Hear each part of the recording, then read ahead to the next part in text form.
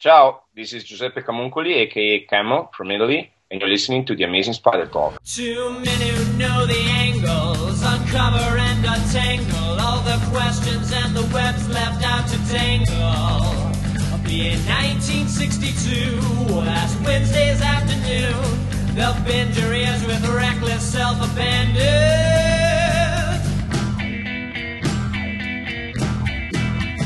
The amazing Spider Talk.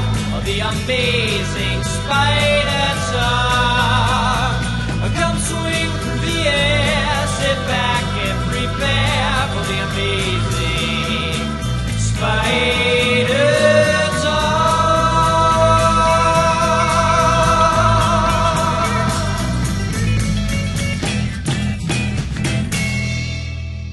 Hello, I'm Dapper Dan Gavosden, and I'm the founder and editor of SuperiorSpiderTalk.com. And I'm mischievous Mark Giannacchio, the founder of the Chasing Amazing blog and the author of 100 Things Spider-Man Fans Should Know and Do Before They Die. Well, thanks everyone for joining us for the 5th episode of the all-new Amazing Spider Talk. We hope you enjoyed this podcast and that it provides an intelligent conversation between two fans and collectors as they look at the Spider-Man comic universe in a bit of a bigger picture. In this first season of the all-new Amazing Spider Talk, Dan, we've been taking a closer look at the Stan Lee and Steve Ditko creative run on the title.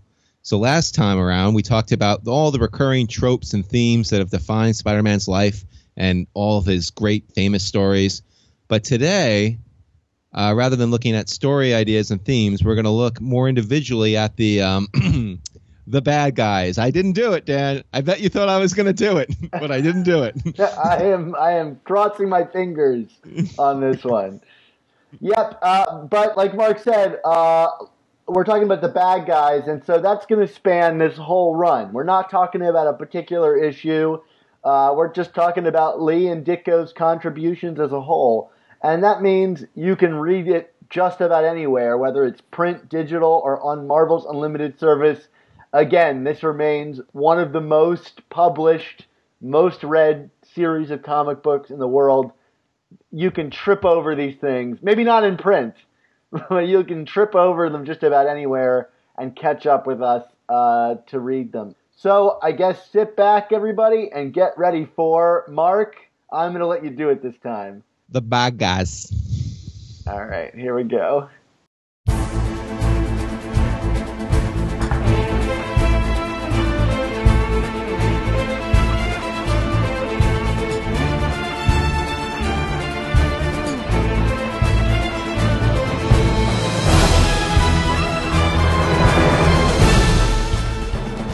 The villains, I think, are the most important people in a story because in a running series, because you've already met the hero. You know who the hero is, you know who the hero does, and if the hero wasn't fighting some unpredictable guy or girl or something, monster, who you didn't feel the hero didn't have a chance to defeat, then there'd be nothing to interest you. So the first thing you have to do with a villain, for those of you who are villain writers, the first thing you have to do is get a villain who seems to be unbeatable by the hero. It seems the hero has no chance to beat this guy. Then, of course, it makes your job tougher because you have to figure out, well, how will the hero beat him? Because he has to at the end, unless you want to kill the series, which could happen too. So, it's important to get villains that are very powerful. I like to get villains that have some sort of a background, so I know a little bit about their personal life, just like I like to know a little about the personal life of my heroes.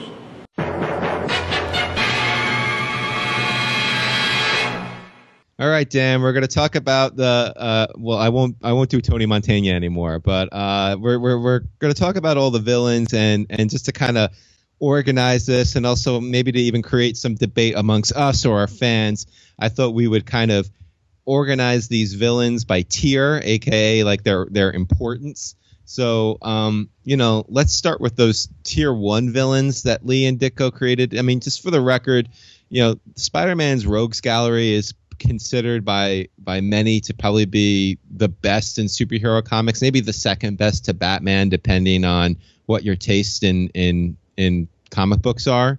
So, tier 1 here, again, we're looking only at villains created during the Lee and Ditko years. So that's Amazing Fantasy 15 and Amazing Spider-Man's 1 through 38, annuals 1 and 2. The first, what I consider to be tier 1 villain to show up is the Vulture, whose first appearance was Amazing Spider-Man number 2. Obviously, the star of Spider-Man Homecoming. Do you have any objections to the Vulture being here, Dan? No, I don't. Although I feel like he's kind of become a tier 2 villain, as time has gone on, which is funny to reflect on the Stan Lee, Steve Ditko era, because they clearly had no idea that this character would be around for as long as he would be. I mean, who could possibly have imagined? Yeah. And they moved him out of high school quickly and yada yada yada, and the same goes with the villains. I don't think they had any idea what villains were going to stick around or catch on or really even work with this character. We get aliens in the second issue, and so that the Vulture is kind of this big villain in the Stan Lee, Steve Ditko run seems kind of strange now because he's not that big of a character in the comics anymore, although he got his own movie just a couple of weeks ago. So, yeah, no, I agree with you. He is one of the big villains in this run, but it's funny to see him there, I think, given the history of the character. Yeah, and in terms of why, I think he belongs in tier 1. I mean, he was the first villain that Spider-Man fought a second time around. He first appeared in ASM 2 and then showed back up again in ASM 7. I think he's kind of a good thematic counterpart. I mean, Roger Stern has always said that he loves the Vulture because he's really the antithesis of Spider-Man in every way. It's youth and ingenuity and kind of natural power versus age and craftiness and technological advancements and things like that. And then, like you said, the movie, I think, elevates him. And for what it's worth, during the Sam Raimi movies, they were going to use the Vulture in those movies as well until that franchise, that series petered out. So yeah, and not to go too far ahead, he's one of the few guys that kind of resurfaces during the Romita run. A lot of these guys would just kind of disappear for a long period of time, and he would reliably come back over and over again. Yeah. And just a fun little note about his creation. So apparently when Stan Lee was first pitching this idea of having a quote unquote flying bird like villain, what he originally pitched to Ditko was he wanted a heavy set mobster type character to play the Vulture. And Ditko's reaction to that was then it's going to look like Spider-Man's fighting a turkey. So he opted to make the Vulture, what he ended up looking like. And it sounds like because Stan Lee was noted for when, if at first he doesn't succeed, he just finds another artist to do it the way he wants it. So he ended up going to, I think it was Bill Everett in Daredevil to get his rotund bird-like villain with the owl, Leland Owlsley, for Daredevil. So that was kind of where Stan's an original vision for this villain kind of manifested itself, which is just a fun little aside note, but nothing to do with his importance to Spider-Man. And Spider-Man would get his own rotund villain, 50 issues later with the Kingpin. Yes, which is, some people believe that was the other course of action for Stan getting his way. Okay, it won't be a bird villain, but I'll still get his fat mobster villain. So, all right, who's next? Next up, and I think this is a pretty obvious choice, is Dr. Octopus, who first appeared in Amazing Spider-Man number 3. I don't feel this needs any justification. Do you have any justification for no. any way to unjustify it, Dan? He is the guy. He is the villain. Yeah. And we'll talk about him in a little more detail in a minute, but let me, just kind of vis-a-vis another villain on this list, but just to kind of run through this list a little more. The next one I thought was a good tier 1 villain was Sandman, who first appeared in Amazing Spider-Man number 4. Sandman, what's very interesting about Sandman is I feel that he's almost too powerful to be a Spider-Man villain. And that kind of showed in the fact that they kind of ushered him over to Fantastic Four after a couple of years in Spider-Man, right? Is it that he's too powerful, or that like it's difficult for writers to come up with a way for Spider-Man to beat him? Yeah, well, there's that too. But like, I mean, he's a character that can, fix, shape it and manipulate his density and his shape and his size. And, I actually find the fight that Spider-Man has against Sandman in Amazing Spider-Man #4 to be one of my favorites, because it's just sheer Ditko craziness with him like ending up using a vacuum cleaner at the end to get him. I mean, I think that's pretty brilliant personally, although the I guess visualizations look like something out of The Thing. It's really kind of creepy with him like just being like a head on a tail and stuff like that. Yeah. But definitely, I mean, Sandman has been around forever. He's been in the Sinister Six. He obviously he fought Spider-Man a number of times during this run, and always kind of seemed to show up when Spider-Man was at his most vulnerable, which I always thought was interesting. Like there's that 3-parter where Spider-Man quits, hence the air quotes, which you can't see me using on your podcast. But where Sandman kind of resurfaces. So for me, that's why he belongs on here. And then, yeah, he ended up becoming a part of the Frightful Four and more of a Fantastic Four and Human Torch villain explicitly. Like there was that, years later, there's that great Marvel Team Up #1, the Christmas issue, where Spider-Man is literally like he's out shopping for a gift for Gwen Stacy, and Sandman shows up, and Human Torch is like there too, and Spider-Man's like, well, he's your villain now, you could take care of him. I always felt like they made him a good guy eventually for that brief period of time that he was a good guy, and even was on the Avengers, just because they had a hard time coming up with different ways of defeating this very powerful character. Yeah, definitely. Next on the list might be considered more controversial. But your favorite. One of my favorites. So I threw Mysterio in tier 1.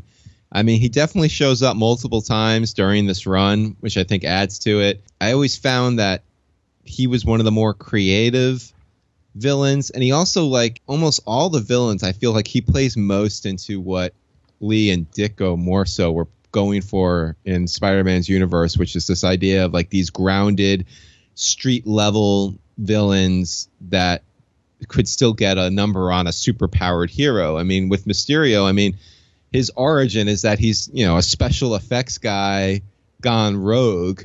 So he uses his knowledge of special effects. I mean, yeah, there's some suspension of disbelief of what he's able to pull off. But he uses those powers to manipulate, but he's not super powered. He doesn't have nuclear abilities or cosmic abilities. I mean, he's just manipulating visuals to mess with Spider-Man. What are your thoughts on Mysterio? He's got an unending budget also. Yeah, like, well, this guy has got some money to spend.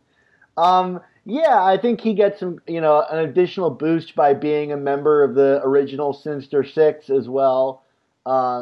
He's a guy I often forget was a part of the Sinister Six, because he just seems like an odd fit for the rest of that group. But he is there, unlike some of the other ones who are actually going to be on like our tier 2. But yeah, I mean, I guess just on the fact that he reappears several times in this run bumps him up a little bit. I think he's missing some of the personal connection that some of these other villains have, and I think in terms of his characterization, he's probably the flimsiest of the bunch. Like, I don't think we really ever got to know Quentin Beck all that well, other than that he's this flashy showman kind of guy.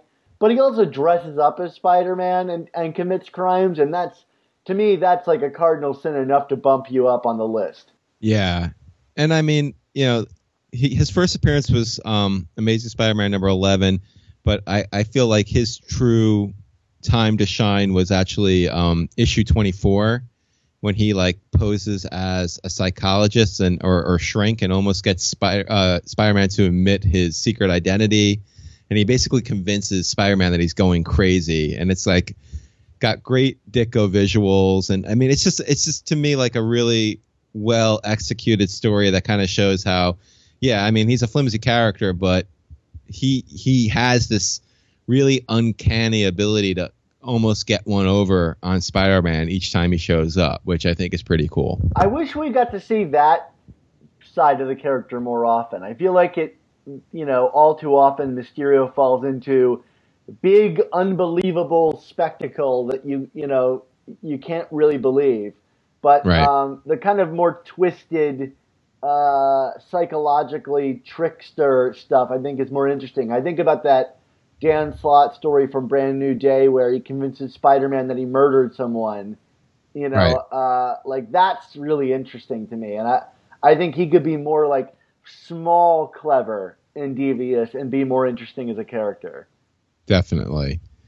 And then the last of the tier 1 villains here, and I don't think there's going to be much argument here, is the Green Goblin, who first appeared in Amazing Spider-Man number 14.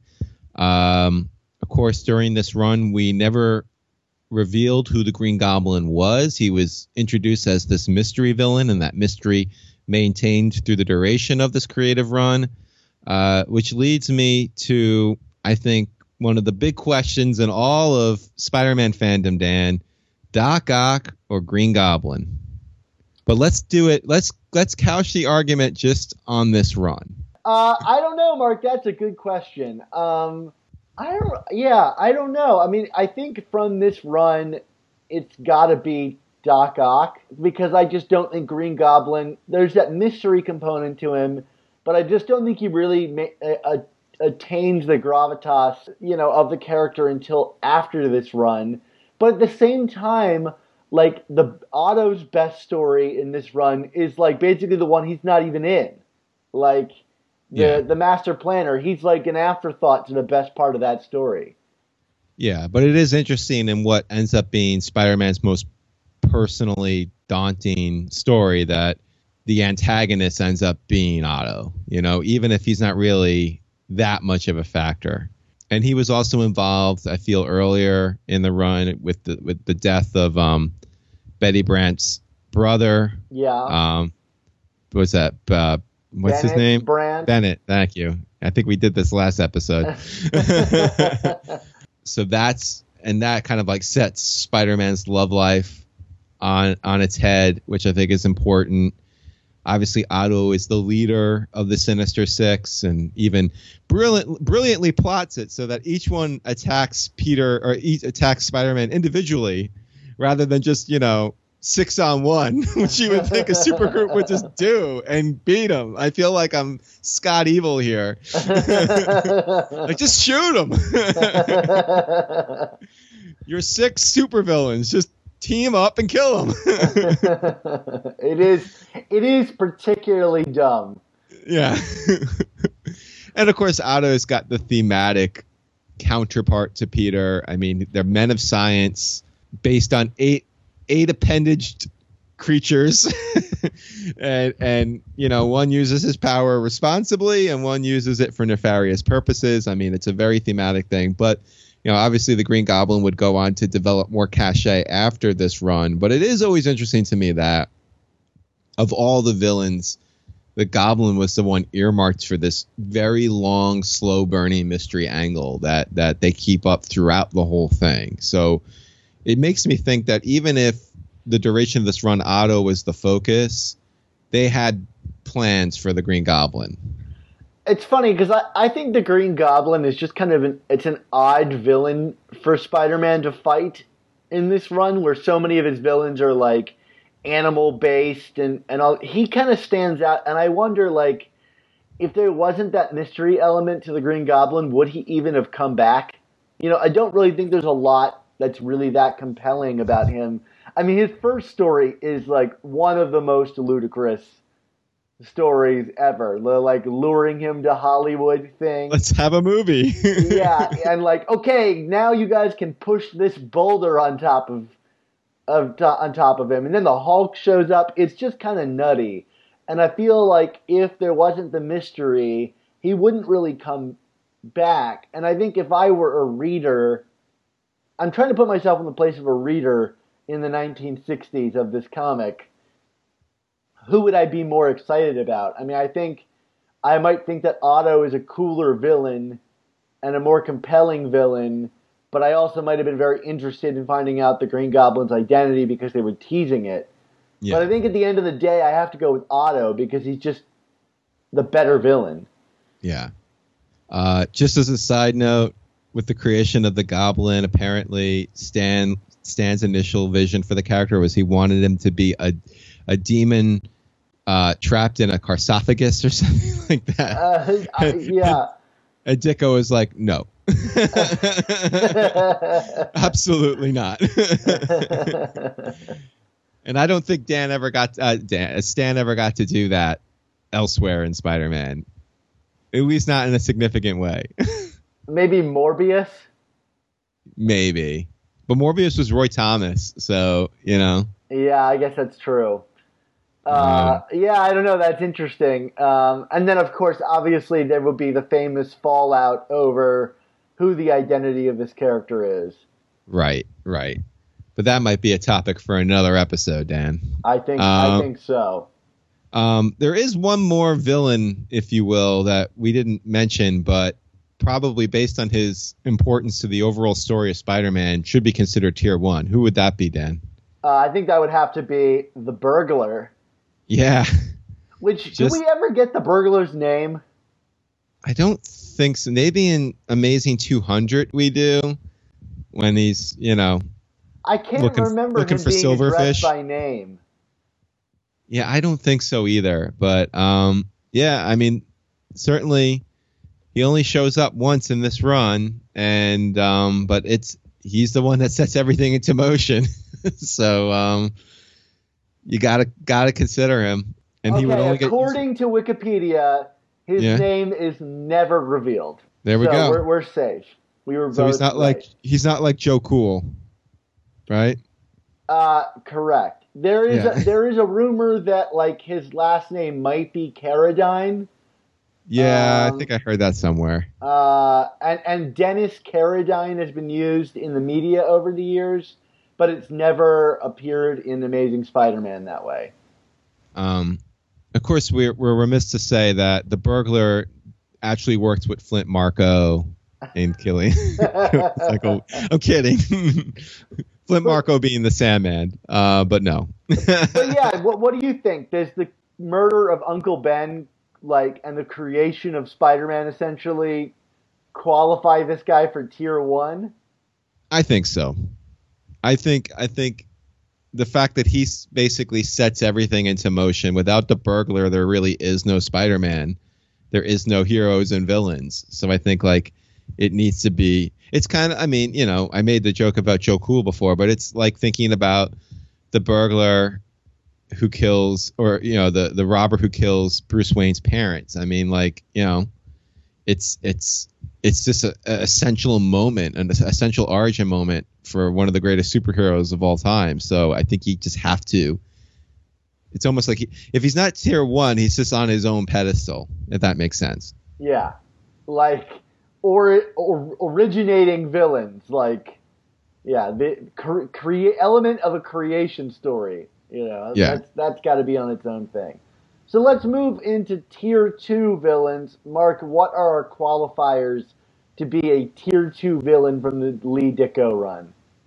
Yeah, I mean, I think a tier 2 villains is either characters who made multiple appearances during this run, but maybe kind of got forgotten down the road, and or characters who only showed up once or during this run, but ended up becoming more important down the line. Does that make sense? Sure. To you? And I think this is where it's going to get controversial. Yeah. Between you and I. Yeah. Let's run the list first, and then we can pick our arguments, if that makes sense. That sounds fine to me.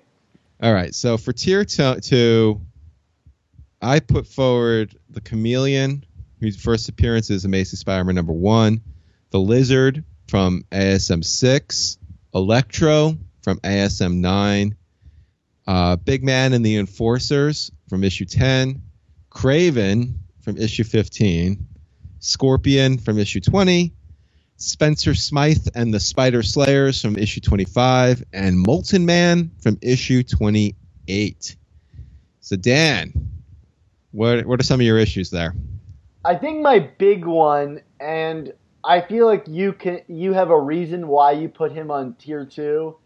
Yeah. Is the Lizard, mainly because he's a villain that we get, and he hangs around in the book as like a prominent character, even in the Master Planner story. But I guess the reasoning why I would even argue against myself on this is like he kind of ceases to be a villain almost immediately, and moves into a supporting character role. Right. So I don't know, but I think like there's something more to the Lizard than say Electro and Chameleon, who kind of make their appearances and go away. But the Lizard and Electro are both on the Sinister Six, so. Well, Lizard isn't Sinister Oh, you're Six. right. No, the Lizard isn't. Just Electro is. Yeah. I don't know if he ends up on a later version of the Sinister Six, but yeah, I mean, Lizard is. I almost wonder if Lizard kind of belongs on his own kind of stand where the Burglar is, because he's this very, of all the villains, he in many ways is the most complicated in that, certainly in the early days, and even until very recently when like that Brand New Day story, like, he was treated as like someone that like Spider-Man could never truly confront because, underneath his reptilian skin, he's a good man, who just accidentally turned himself into this monster. He's basically Spider-Man's Hulk without, being an Avenger, I guess. You know what I mean? Like, yeah. So I could see your issues there. Who from this list do you feel could be elevated into tier 1 now? Like putting aside their own, this run like has gone on. I mean, there's someone that immediately jumps out to me, but I'm curious if you're on the same wavelength as me. Yeah, I mean, I would say like Kraven. Yeah. Electro. I mean, Electro is one of the most frequently reused villains in Spider-Man, weirdly enough. Or it's come to be the case. Yeah, which is weird because if you actually go back in time with Electro, he's used in issue 9, and then he shows up on the Sinister Six, and then he's like nowhere to be found until, at least in Spider-Man's world, until years later when Ramita's on the book. Yeah. And then I feel like even during like the Bronze Age, like they came up with the Shocker, who, I mean, it's not the same villain, but they're similar. You know what I mean? There's a similar kind of sure, to them. And I feel like the Shocker kind of took over more during the Bronze Age. But yeah, certainly over the last decade or so, I feel like Electro has shown up a lot. Yeah. I would actually, on this list, even like demote a few people. Yes, I think some could definitely be demoted. Who would you demote? Like the Chameleon. I know people like the Chameleon, but like the guy, I mean, talk about a guy who disappeared for a while. Yeah. And even now, like he is, almost a footnote. I could never imagine the Chameleon getting a movie of his own in the way that a lot of these other people do. And in this run, he appears once and isn't even a full issue of the Chameleon.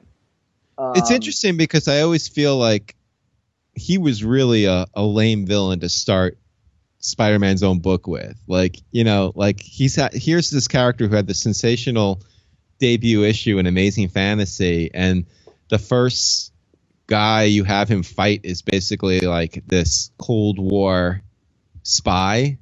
You know what I mean? Like master of disguise. Like it just shows very little creativity, in my opinion.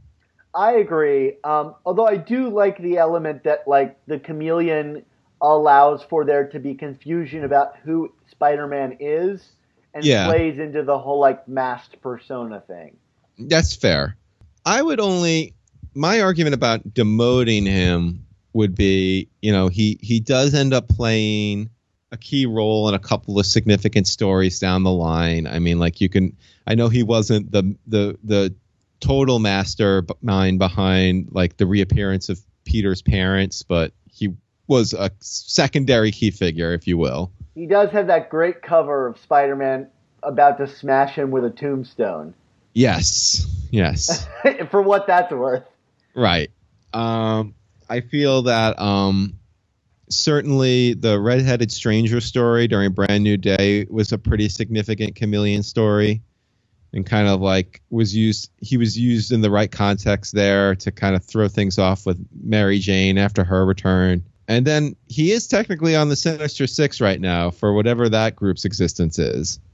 That's true. I mean, I just feel like the Chameleon is a guy who, he's a cool villain, and he's been, bumped up in the Spider-Man mythology mainly because he was included in the animated series from the 90s and has kind of made appearances here and there, but it never really got a real foothold in the pages of the comic. Yeah. Yeah, I don't know. I mean, he just, like, what do you do with this guy? Like, they tried changing his powers here and there and gave him that, like, rainbow suit, which the less said about the better. I mean, he's a character the writers can't even consistently write his powers right. Right. Yeah, I don't know. And then obviously another character here I would demote would be the Enforcers.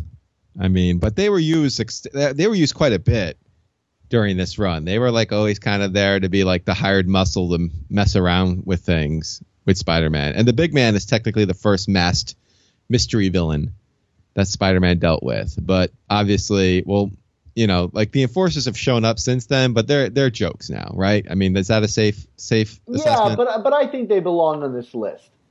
Especially for this run. Okay, yes, for this run, absolutely. But I feel like if we were to make like the master Spider-Man villain list, I wouldn't put them in tier 2. I would even put this version of the Enforcers below the ultimate version of the Enforcers, which I think are way more fun. Okay, that's cool. I'm down with that. Okay, what about the Scorpion? Because I think I like the Scorpion more than you do. Yeah, I've just never been a huge Mac Gargan fan. I mean, I just find his whole creation, I mean, to me, and he's not on this list because quite frankly, he's going to get his own episode, spoiler alert, down the road. But to me, the Scorpion is a creation of J. Jonah Jameson. You know what I mean? Without Jameson trying to, in his obsession with Spider-Man. And I know you could say the same about the Spider Slayers, but like, I feel like the Smythe family and stuff would they would develop their own little issue with Spider-Man down the line. But the Scorpion, I don't know. Like, he just seems like a thug who lucked into some powers, which we will see in some tier 3 villains. Yeah, I don't know. And then I know he had the run with Venom, but I always kind of found that to be a creative low point for the Venom character, giving him to Gargan. Mm-hmm. I don't know. I'm just not sold on the character. I'll tell you what I like about the Scorpion. Sure. So hear me out on this one. I think first of all, I feel like the Scorpion is like the first true iteration of Jameson creating a villain. Which would go on to haunt Jameson forever. And I find that really interesting. Okay. And it's also one of the few early times where Spider-Man, I mean, I guess you could say like the issue 5 with Dr. Doom, where he has to save Flash Thompson, is an instance of this, but it's also an instance of Spider-Man has to save Jameson from himself, and I think that's really interesting. For the character is, this Scorpion, I may not agree with Jameson, and I may not really even have much to do with this at all, but I have to risk my neck to save someone because it's the right thing to do.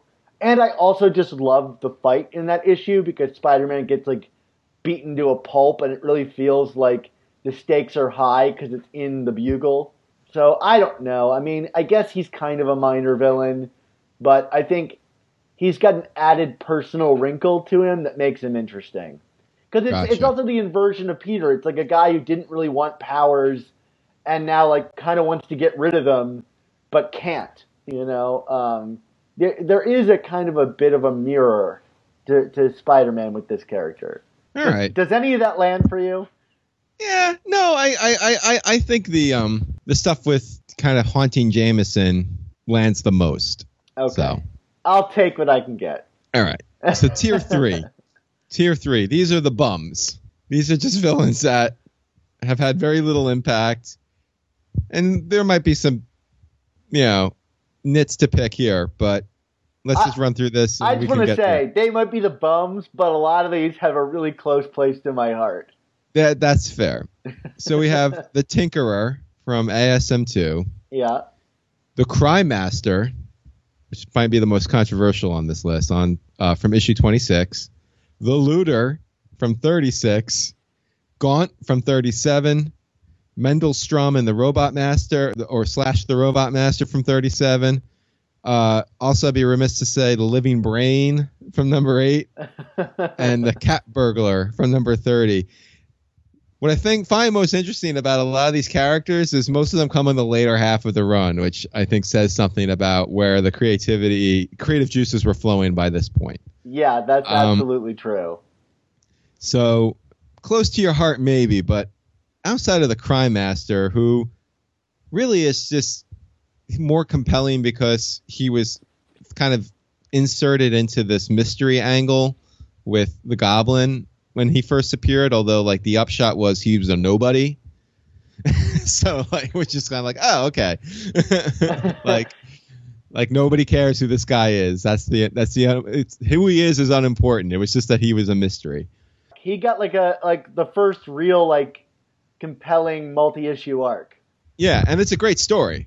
I mean, so that I guess gives it some juice. And then they would reuse the Crime Master down the line. But most of these other villains, outside of an appearance here and there, or kind of used as a joke, have not reappeared. Tinkerer, for whatever it's worth, does show up as Phineas Mason in Spider-Man Homecoming. Do you think that gives the character a little more panache now? Or, I mean, is he still a guy who basically turned out to be an alien? I mean, his first appearance aside, I think the Tinkerer has kind of gone on to have a much bigger life in the Marvel Universe. Even now in Spectacular Spider-Man, we're dealing with, the Tinkerer's brother, which, right. I mean, give me a break. But, you're digging, into a really uninteresting part of the Marvel Universe when you're dealing with the Tinkerer's unheard-of brother. I guess the movie elevates the Tinkerer a bit, and he has been behind a lot of Spider-Man's villains over the years. I was thinking about the Paul Jenkins run. He's behind half the villains in that. Compared to Gaunt, the Tinkerer has a very healthy lifestyle. But hey, Gaunt shows up in Revelations, man, so... That is true. That is very true. And the Robot Master shows up in that great Civil War II's tie-in that we enjoyed. That's true, and the Robot Master, a.k.a. Mendelstrom, has a great story in the Paul Jenkins run. Yes. Let's talk a little bit about the Looter, because this is, of all the villains, I feel this one kind of epitomizes the ultimate disconnect between Stan Lee and Steve Ditko. Here they are on this great run of stories, and pretty much from about issue 10 on, Ditko was a one-man show and Lee would just come in towards the end and write in dialogue and stuff like that. But apparently, and if you look at your last page of Amazing Spider-Man number 35, there's this great thing where Ditko just sketched out the Looter in the teaser for next issue, but never told Stan about it. So the teaser for next issue, for issue 36, his first appearance, was here's a villain so cool we don't even have a name for him yet, because Stan was just who the hell is this guy? and even the name would be inconsistent because he shows up as the Meteor Man. Yes. And you could just tell Stan wants nothing to do with this character. He calls him a crackpot or whatever, and it's within the first issue a page of dialogue about or narration about him. And this character basically is Ditko's Ayn Rand obsessed objectivism on steroids, right? I mean, he's this loser character who isn't good enough to do anything on his own. ends up lucking into these powers and essentially becomes a taker, as Rand or Dicko or Paul Ryan would call it.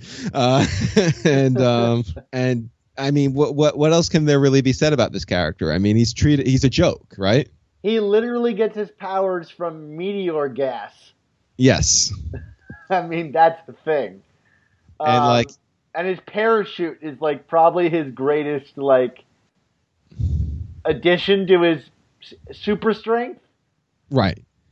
But the key to it too, again, it's like it's this obsession before his transformation to the fact that like he's like, I could do this, but I didn't graduate and I didn't, I don't have enough money and blah blah blah blah blah. You know what I mean? It's like this character has all these excuses, which we'll talk about the whole Ayn Rand thing when we have our episode about Ditko down the line. But like these are the core tenets of that philosophy that that those who the industrialists and the makers, so to speak, of the world are the ones to be valued and idolized, and those who are just complaining and looking for handouts and whatever, the looters, as they're even called in Atlas Shrugged, I believed. Well, I gotta say, Mark, I love the looter. Every time he shows up, I just jump with joy. Isn't this your first Lee issue? It is. It's the first Lee Ditko issue that I ever owned. And for that reason, because I love the looter. I have a commission of the looter hanging on my wall right in front of me right now. Who did that one for you? Is that Ron Friends? Or? No.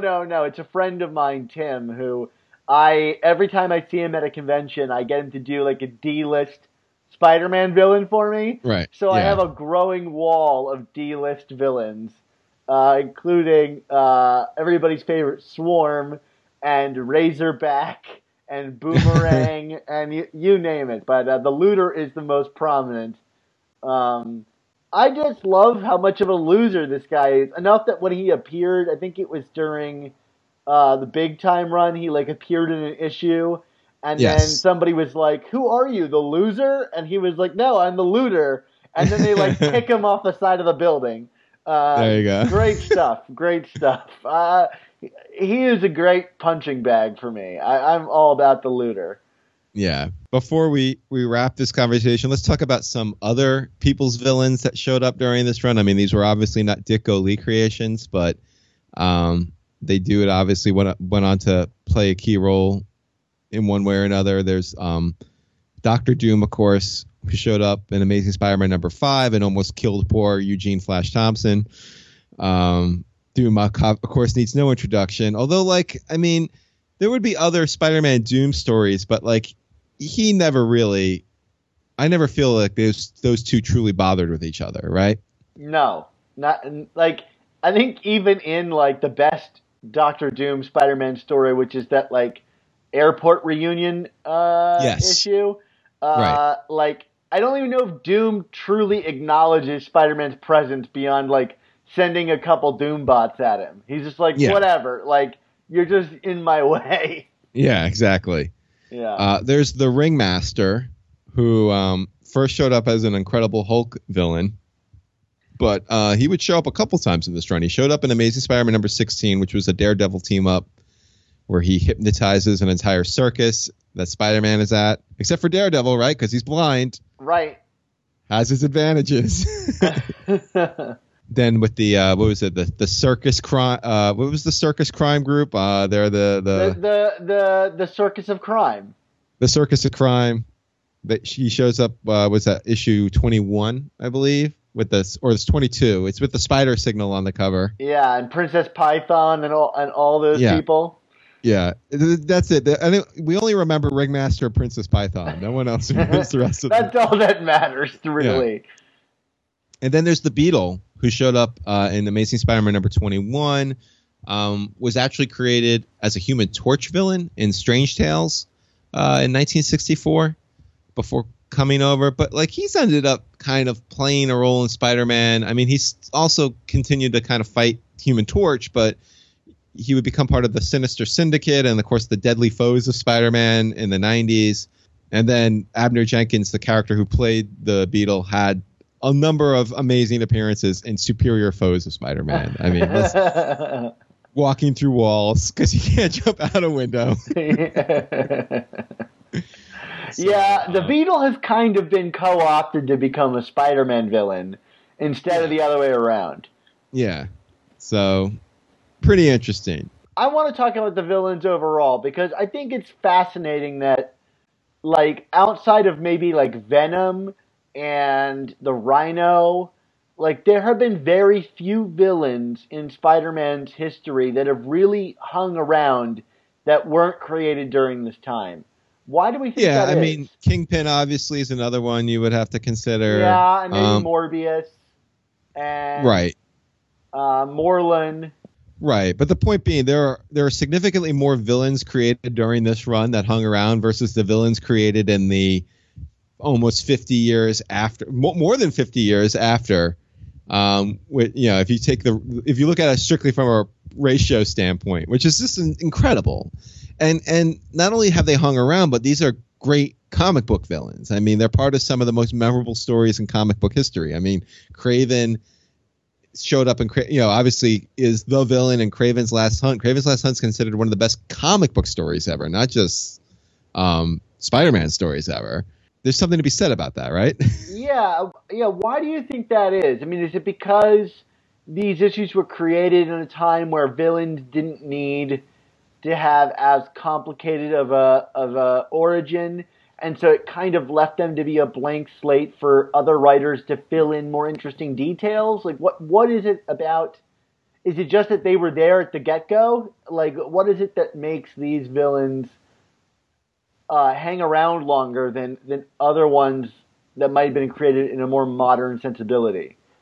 I just think it speaks to the creativity of Lee and Ditko. I mean, and probably more so Ditko, because, the main other artist that Lee was working with during this time was Kirby. And obviously Kirby created a ton of hits, but he was doing so much that, the hits were also countered by some misses. Whereas Ditko was able, he was working on far fewer books. So he was able, like, each issue out, be like, all right, Stan wants some guy who, because, Stan's notes for a villain were like, I want a guy called Dr. Octopus. That was his notes. You know what I mean? Like, I want a guy called the Sandman. I want a guy with electricity. So Ditko would just approach each of these characters and, like, how can I make these guys unique, but also ground them in a way where they stay unique to Spider-Man's world. Like, I mean, very few of these guys have extraordinary abilities where they shouldn't be fighting Spider-Man, and those that do, we've noted, kind of got transitioned elsewhere or, used in other contexts. And I mean, and while a lot of these villains are linked, most of these villains kind of come at it from the power and responsibility angle, whereas they get these powers, but rather than doing the right thing, they do the wrong thing, and that's what makes them Spider-Man villains. But from a look and visual and attributes and powers and all that, they're all very distinct, and I think that lends itself to this very big canvas for each character, for, like you said, for other creators to then come on and keep building on those stories. There's very few, and the few characters that I feel are bland, there's they didn't get used down the line, like even if Ditko or Lee had an attachment for them during this run, like the Enforcers. I think that's really why these characters have become so elevated and are so great. They're so different, and each one is so defined and has an interesting backstory, or at least has very unique powers that can be played around with. Yeah, I think you're absolutely right, and I think it's important to not de-emphasize the visual element of these characters. Like, they are such uniquely visual characters in their designs, and it's funny. We'll talk about Romita, and when we get to him, but for someone who's such a strong visual creator, it is strange that he was unable to really create villains that people would feel attached to. for that visual reason. I mean, I don't think that the Rhino kind of makes sense, I guess, and the Kingpin too, but this guy was around for even longer than Ditko, and the visuals were just not as unique. Yeah. I mean, even a guy like Mysterio, who can argue it's kind of a weird design. He's got a fishbowl on his head. Yeah. But it's so distinct, and you remember that villain, like it's like, how do you walk away from that story not being like, wow, that was weird, that was different, I hope that fishbowl guy comes back. Yeah, or Electro with his what do you call it? Starfish face? Yeah, his starfish cowl or whatever you want to call it. It's pretty amazing. So that's why, I mean, this is, to me, the greatest rogues gallery in comics. Well, I think this is a good place to table this conversation. I love Spider-Man's bad guys. I oftentimes turn out for the bad guys even more so than for the villain. There you go. Or for the hero, I mean. The bad guys. All right. Well, Dan, I'm going to take us home, all right? So thanks for joining us for our 5th episode of our first season of the all-new Amazing Spider Talk. Dan, our next episode will be out in about 2 weeks, September 13th, give or take. What's the title of that show? It's going to be called Excelsior or Excedrin. Yup, we're going to be talking about the man, the legend, the controversial figure, the guy who could sell the clothes off of his back. It's Stan the Man Lee. Nice. And we'll be talking about his legacy and the good and the bad of it, right? Yeah, just who is this guy and why do we revere him and fear him so? There you go. Also, for our Patreon subscribers, be sure to check out our Patreon page and your podcast feed for this week's bonus episode. We don't have a new issue of Amazing Spider-Man this week, although be sure to check out our recent review of Amazing Spider-Man number 31. So instead, we're going to have Swarm back on the show and talk about a couple of B-books, including Spectacular Spider-Man, Spider-Men 2, and a couple of other Spider Office books. So for $3.99 a month, the price of a new comic, you'll get access to these exclusive episodes, including new issues, Swarm stuff, mailbags, everything else that we put into that feed on the off weeks. And then also for $10 or more a month, you'll be sent an exclusive commissioned artwork in the mail every 6 months. Dan, this is all very exciting. Where can I see you pimping these wares on the internet? Oh, you know me. I will be pimping these wares on Twitter at @SupSpiderTalk. Coming over and check me out, chatting about comics and Spider-Man and all these other things, getting into arguments with Dan Slott and nice. So on and so forth. And then, of course, over at SuperiorSpiderTalk.com, we have all the awesome work that we're doing from all of our contributors, covering all the Spider-Man books and news and all that stuff so you can keep up to date. How about you, Mark? What are you doing on the internet this week? Well, of course, you can find me on Twitter at ChasingASMblog, and you can find me on ChasingAmazingblog.com, although I haven't updated that site in a while again. We've gotten behind.